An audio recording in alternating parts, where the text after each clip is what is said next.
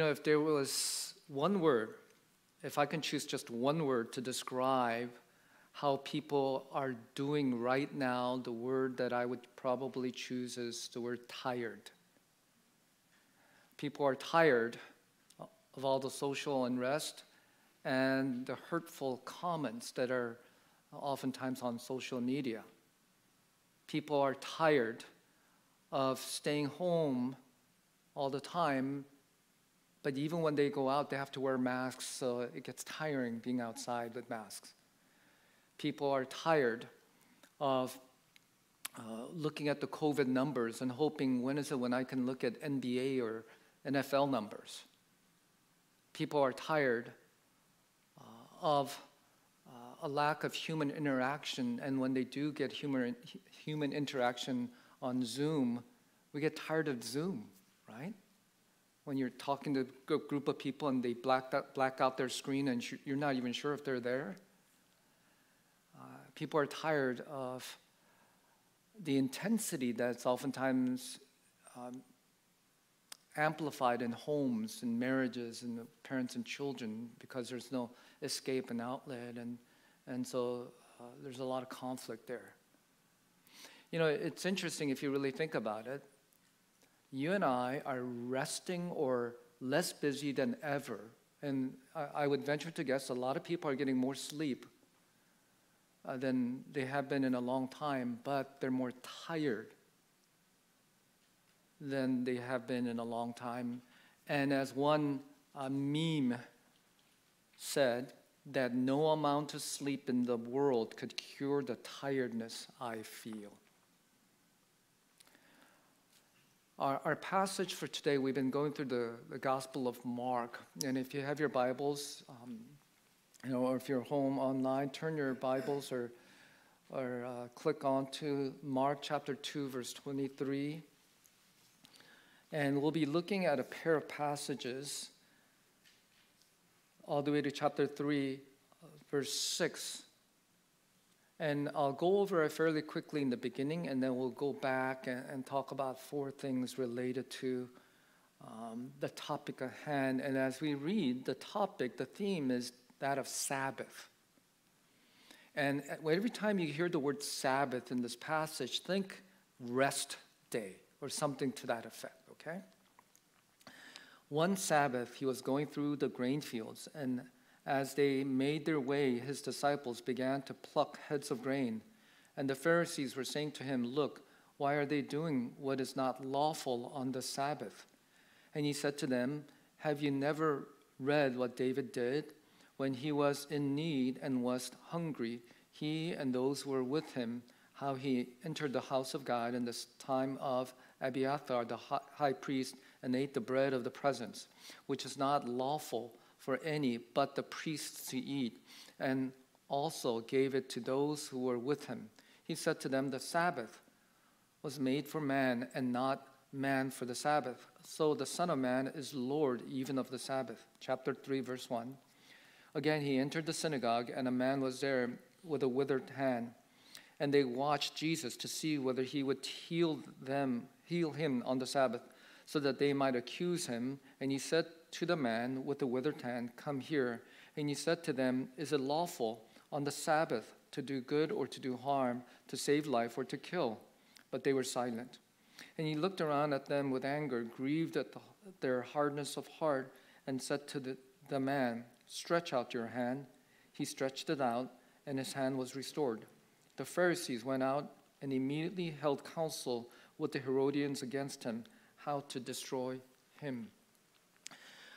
It begins on the Sabbath.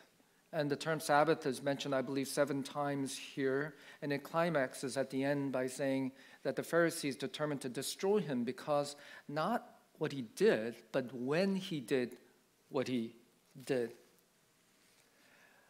The Sabbath is the theme at question, and I'd like to talk about it in 4 parts. First, God's plan for the Sabbath, religion's misuse of the Sabbath, man's neglect of the Sabbath, and Christ's fulfillment of the Sabbath. Let's look at, first of all, God's plan for the Sabbath. What is the Sabbath?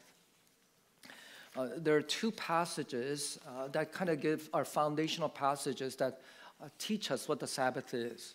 The first is found in Genesis chapter 2. Genesis is the beginning of the creation. And in chapter 2, verse 3, after God had created everything, God blessed the seventh day and made it holy, because on it God rested from all his work that he had done in creation. God had done all of creation, and he set apart. He made holy one day a week. The second foundational passage is found in the book of Exodus. And when we think about all the laws that God had given man, there was only one set of law in which Exodus 31:18 said was written with the finger of God, meaning all the other laws God dictated and man wrote down, but there was only one set of laws that God literally carved out of stone, out of his own penmanship, the laws, and those are the 10 Commandments. And in Exodus chapter 20, verses 8 through 11, remember the Sabbath day, keep it holy. This is the fourth commandment. 6 days you shall labor and do all your work, but on the seventh day is a Sabbath to the Lord your God.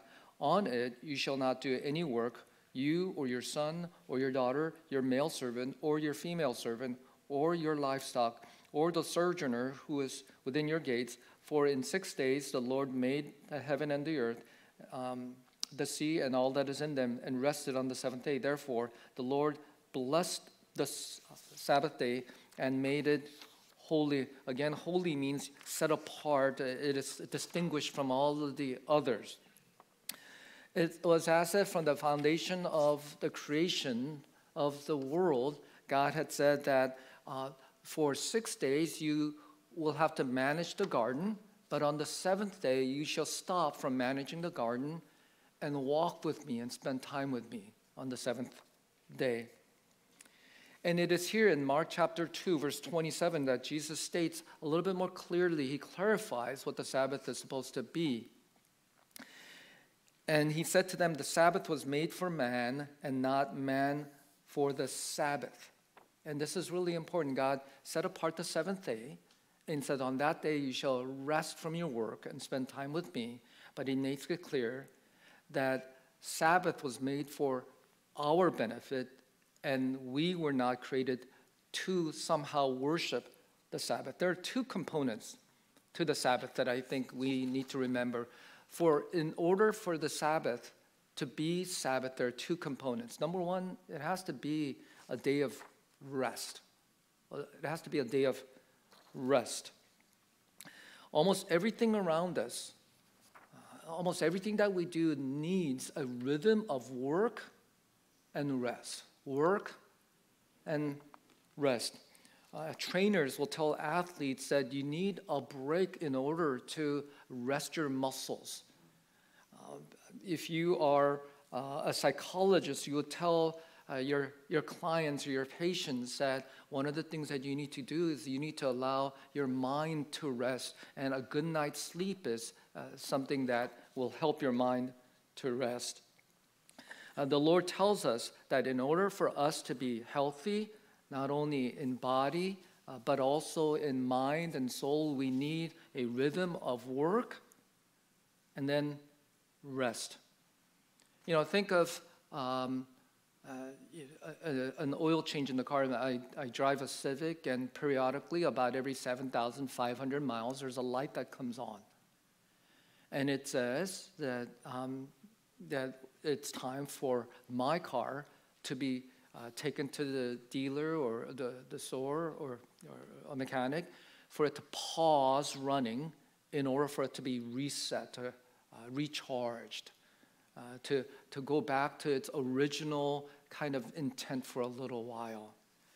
The first component of the Sabbath is rest. There's a second component, though, and this is important, because oftentimes so many of us rest from work, but even though we're doing inactivity, it doesn't feel like at the end of that rest we feel more refreshed. So, for example, we can spend a lot of time in this COVID lockdown is a great time for us to kind of examine this, because this is a time when high school students, you didn't go to school. You weren't tired from all of your activities. Often, a lot of us didn't go to work, but we seem tired. And the reason being is this, listen.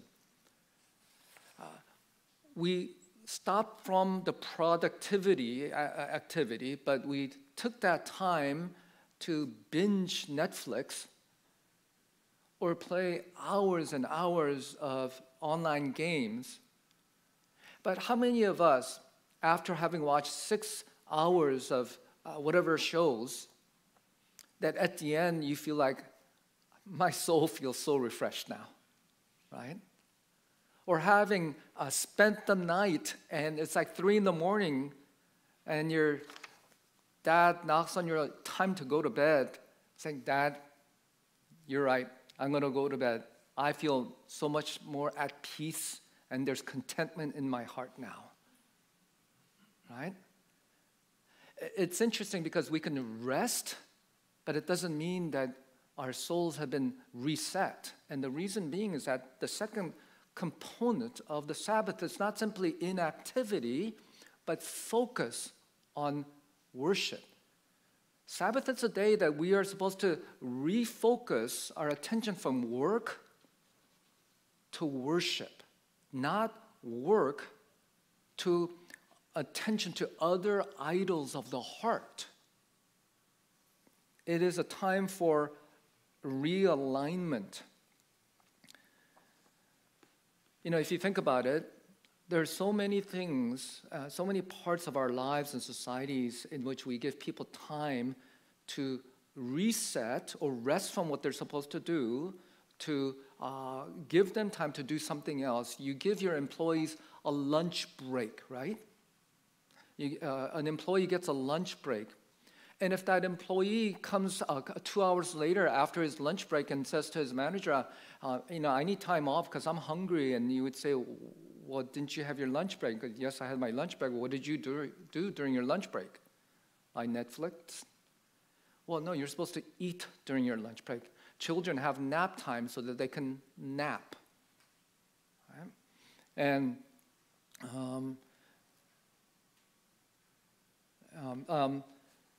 there are many things that we do that require us to take a pause from productivity in order to focus on something. Couples oftentimes would set aside one night a week or a month for a date night. They pause from productivity to focus on realigning their heart and soul. And the Sabbath is a time in which we are to realign, refocus on our relationship with the Lord, worship. J.D. Greer says it this way: the Sabbath is a day to recognize that God didn't create us to accomplish tasks, but to be in love with Him. That is our purpose. We weren't created for a job. We weren't created for our ability to produce. We were created first and foremost for God. On the Sabbath, we are just supposed to enjoy God and His gifts. It is one day to be rather than to do. And for the Christian, our Sabbath is today, Sunday, that we are supposed to set aside today from pausing from work and focusing on worship. But the problem is, and this is our second point, that God's design for the Sabbath was misunderstood, misapplied by religion as religion misused the Sabbath. When we look into this portion of the story and when we think about history here, and this is what happened. The disciples picked grain, removed the chaff, and popped it into their mouths. It would be like you going into a backyard, and if there's an orange tree, picking an orange, peeling it, and eating it. Jesus also takes a man with an atrophied hand, and he miraculously heals it. The Pharisees saw the work and condemned it. And in fact, they determined to destroy Jesus for having done so. Now, the question is, why did the Pharisees have such a problem with Jesus? Not in those acts, but the day that he did those things. And the reason is this, that the Pharisees were extremely zealous. They really cared about the law. They were like law abiders.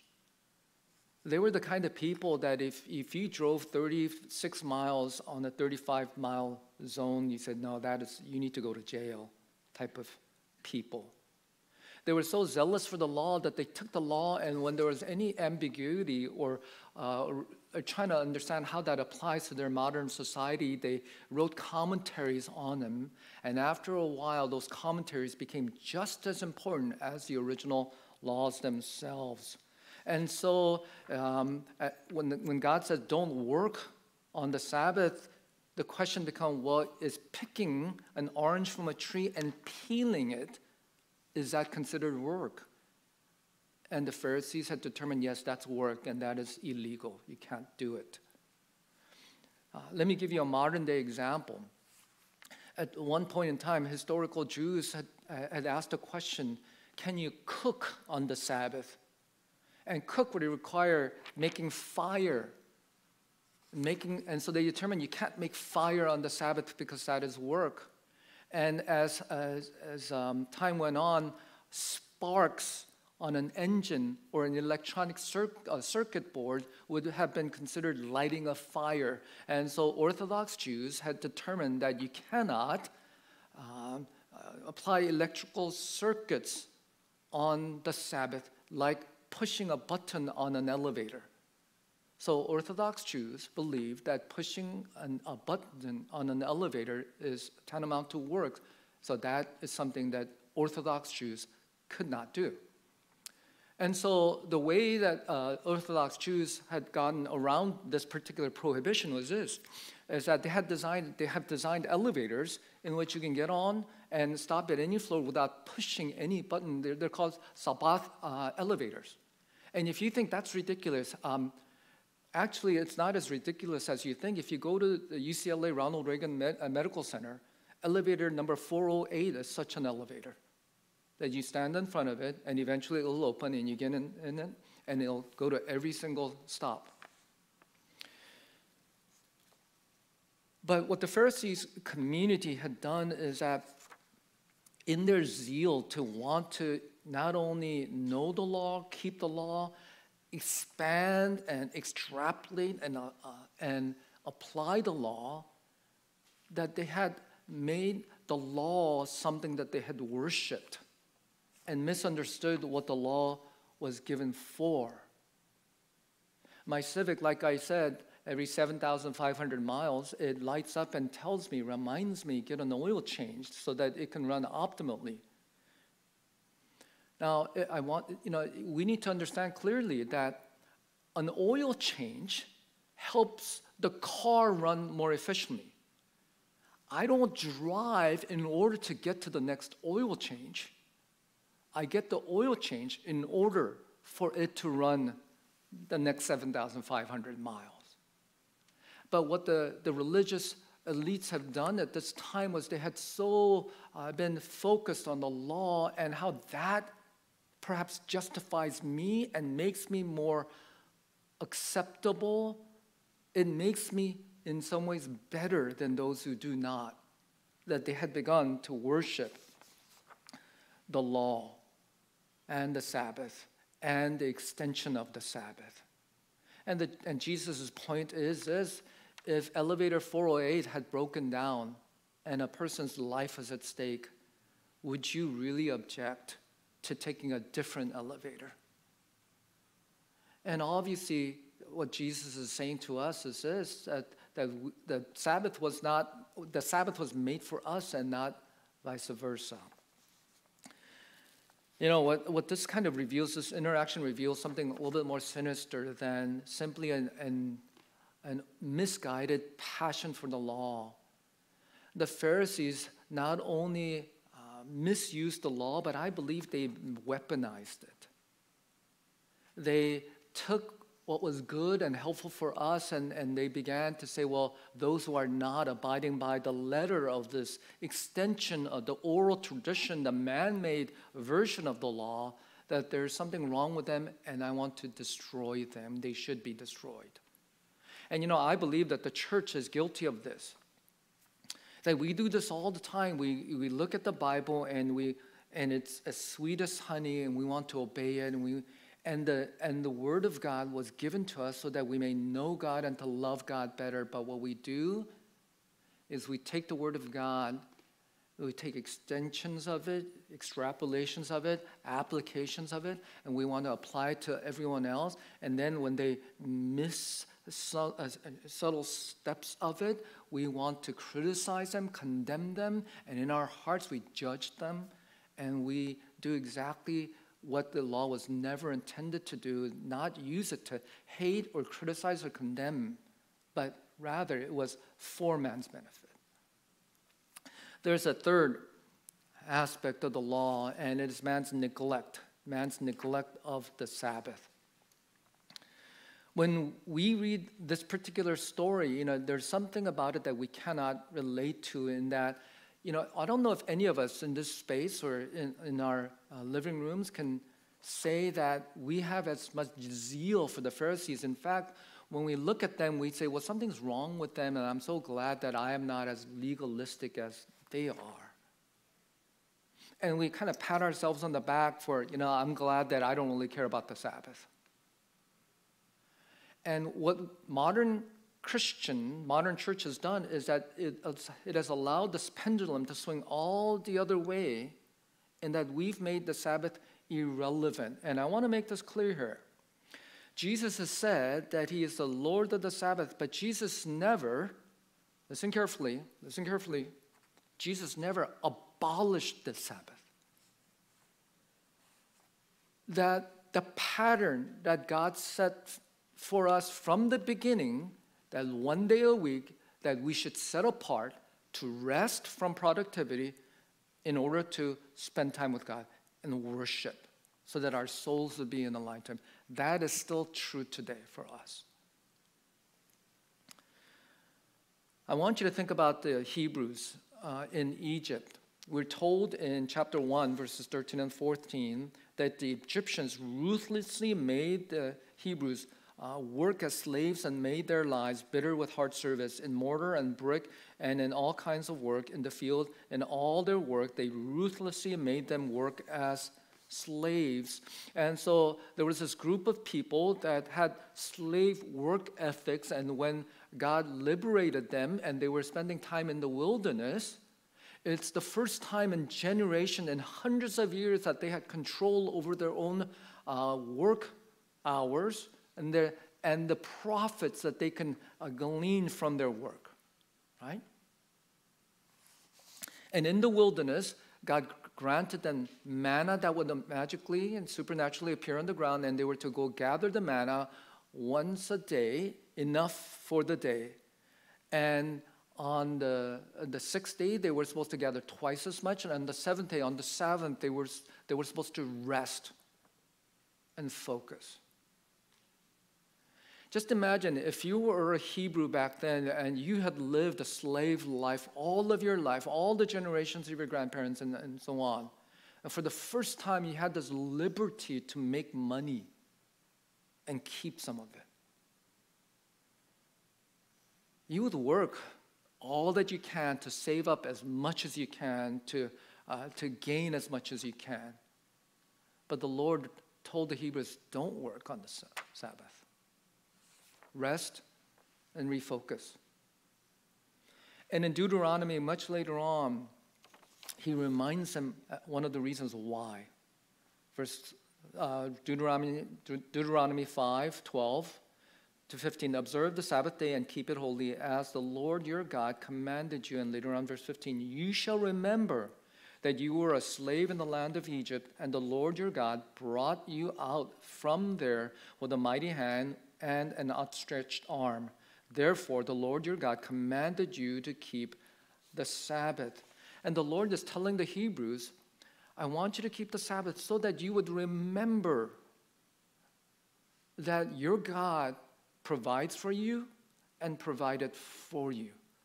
That you would not make an idol out of your hard work, thinking that if I just work hard enough, that would maybe give me satisfaction and rest. The problem with our culture, even Living Hope, is that some refuse to rest. Some people just have a really difficult time resting. We are always trying to get ahead. And listen, Living Hope, and this is how we are. Even if we're not working at work, we work at other things. Now, let me give you an example. We work at trying to get our kids ahead in life. That if we just send them to these activities, these extracurricular, these achievements, that they will be in better position to get into a better college or a better career. And so we work at promotions and raises and more sites or partnerships. And we believe that we need to try a little harder so that I can become acceptable. And then I can rest. And so we have a really difficult time resting. For others, they may stop from working, but they use the seventh day to do everything else besides work.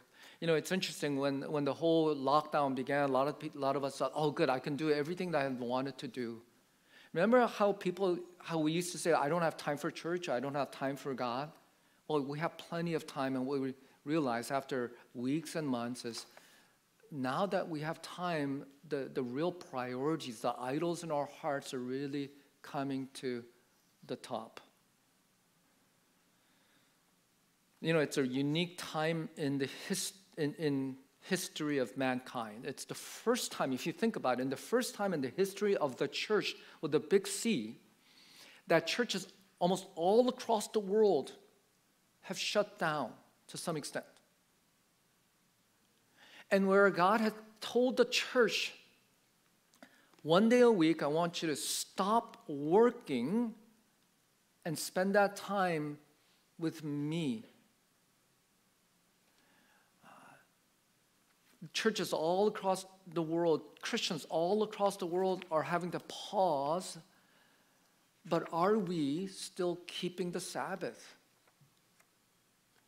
And now I'm kind of talking to the choir here because you are here worshiping, whether here or online.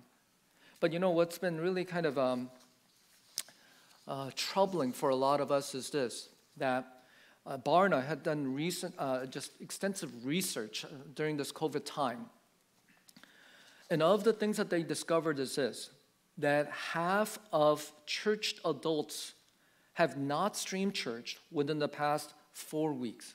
Now, this survey was done before the churches had begun opening up. So in the beginning, when all the churches went online, there was a lot of excitement and people started streaming. And after the novelty of streaming church went away, what survey has discovered is that more than half of so-called church people didn't stream once within the last month. It's no wonder why people are tired, because their brains are getting wired by video games and not praise. Their souls are getting saturated by Netflix and not the Word of God. And their social interaction is through random angry posts on social media, not by words of encouragement by fellow believers. Hebrews 10:24-25 tells us, and let us consider how to stimulate one another to love and good deeds, not neglecting to meet together as is the habit of some, but encouraging one another, and all the more as you see the day draw near. Listen, you need, not simply a random soundbite from a preacher. You need not simply background praise. You need not simply a random social media interaction. Some of them are Christians. But what we need is this, and God said this is what we need. That one day a week, Christians, our souls need rest from our work so that we can worship with the saints. To be in the same room or the same electronic room. To say, I belong as the son of God, a daughter of God. I'm going to ask the band to come up. And what does it mean when Christ said, I am the Lord of the Sabbath? And it meant more than simply that he can do whatever he wants. But the Lord of the Sabbath meant much more than that, that he is the final fulfillment. He is the ultimate rest. Hebrews chapter 4 talks about how in verses 9 through 11, so that there remains a rest for the people of God. For whoever has entered God's rest has also rested from his works as God did from his. Let us therefore strive to enter that rest so that no one may fall by the same sort of disobedience. What is that rest? What is that peace? What is that confidence? What is it that we can have that can tell us that I can rest, my soul can rest, that I am good enough, I have enough? That truly satisfies me, that I can be freed from guilt. And it is the finished work of Jesus Christ and that alone. So it is he who, and he alone can say in Matthew chapter 11, verses 28 through 30, come to me, all who labor and are heavy laden, and I will give you rest. Take my yoke upon you and learn from me, for I am gentle and lowly in heart, and you will find rest for your souls.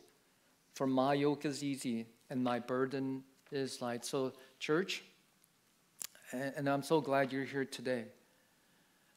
I don't want you to come to worship because you think, well, it fulfills some sort of an obligation. If our attitude is that way, then we're making an idol out of Sabbath. But as you come, I want you to realize that this is for me, this is for you, for me to stop trying so hard and to come to say, the Lord provides, the Lord has already done all the work for me. Let's pray. Lord Jesus, we come before you and I thank you for your grace once again. And we come into your finished work. And when we forget, when we are distracted, may you continue to pull us back in. Let us walk with you in the garden. Let us rest in your grace and in your embrace. In Jesus' name we pray.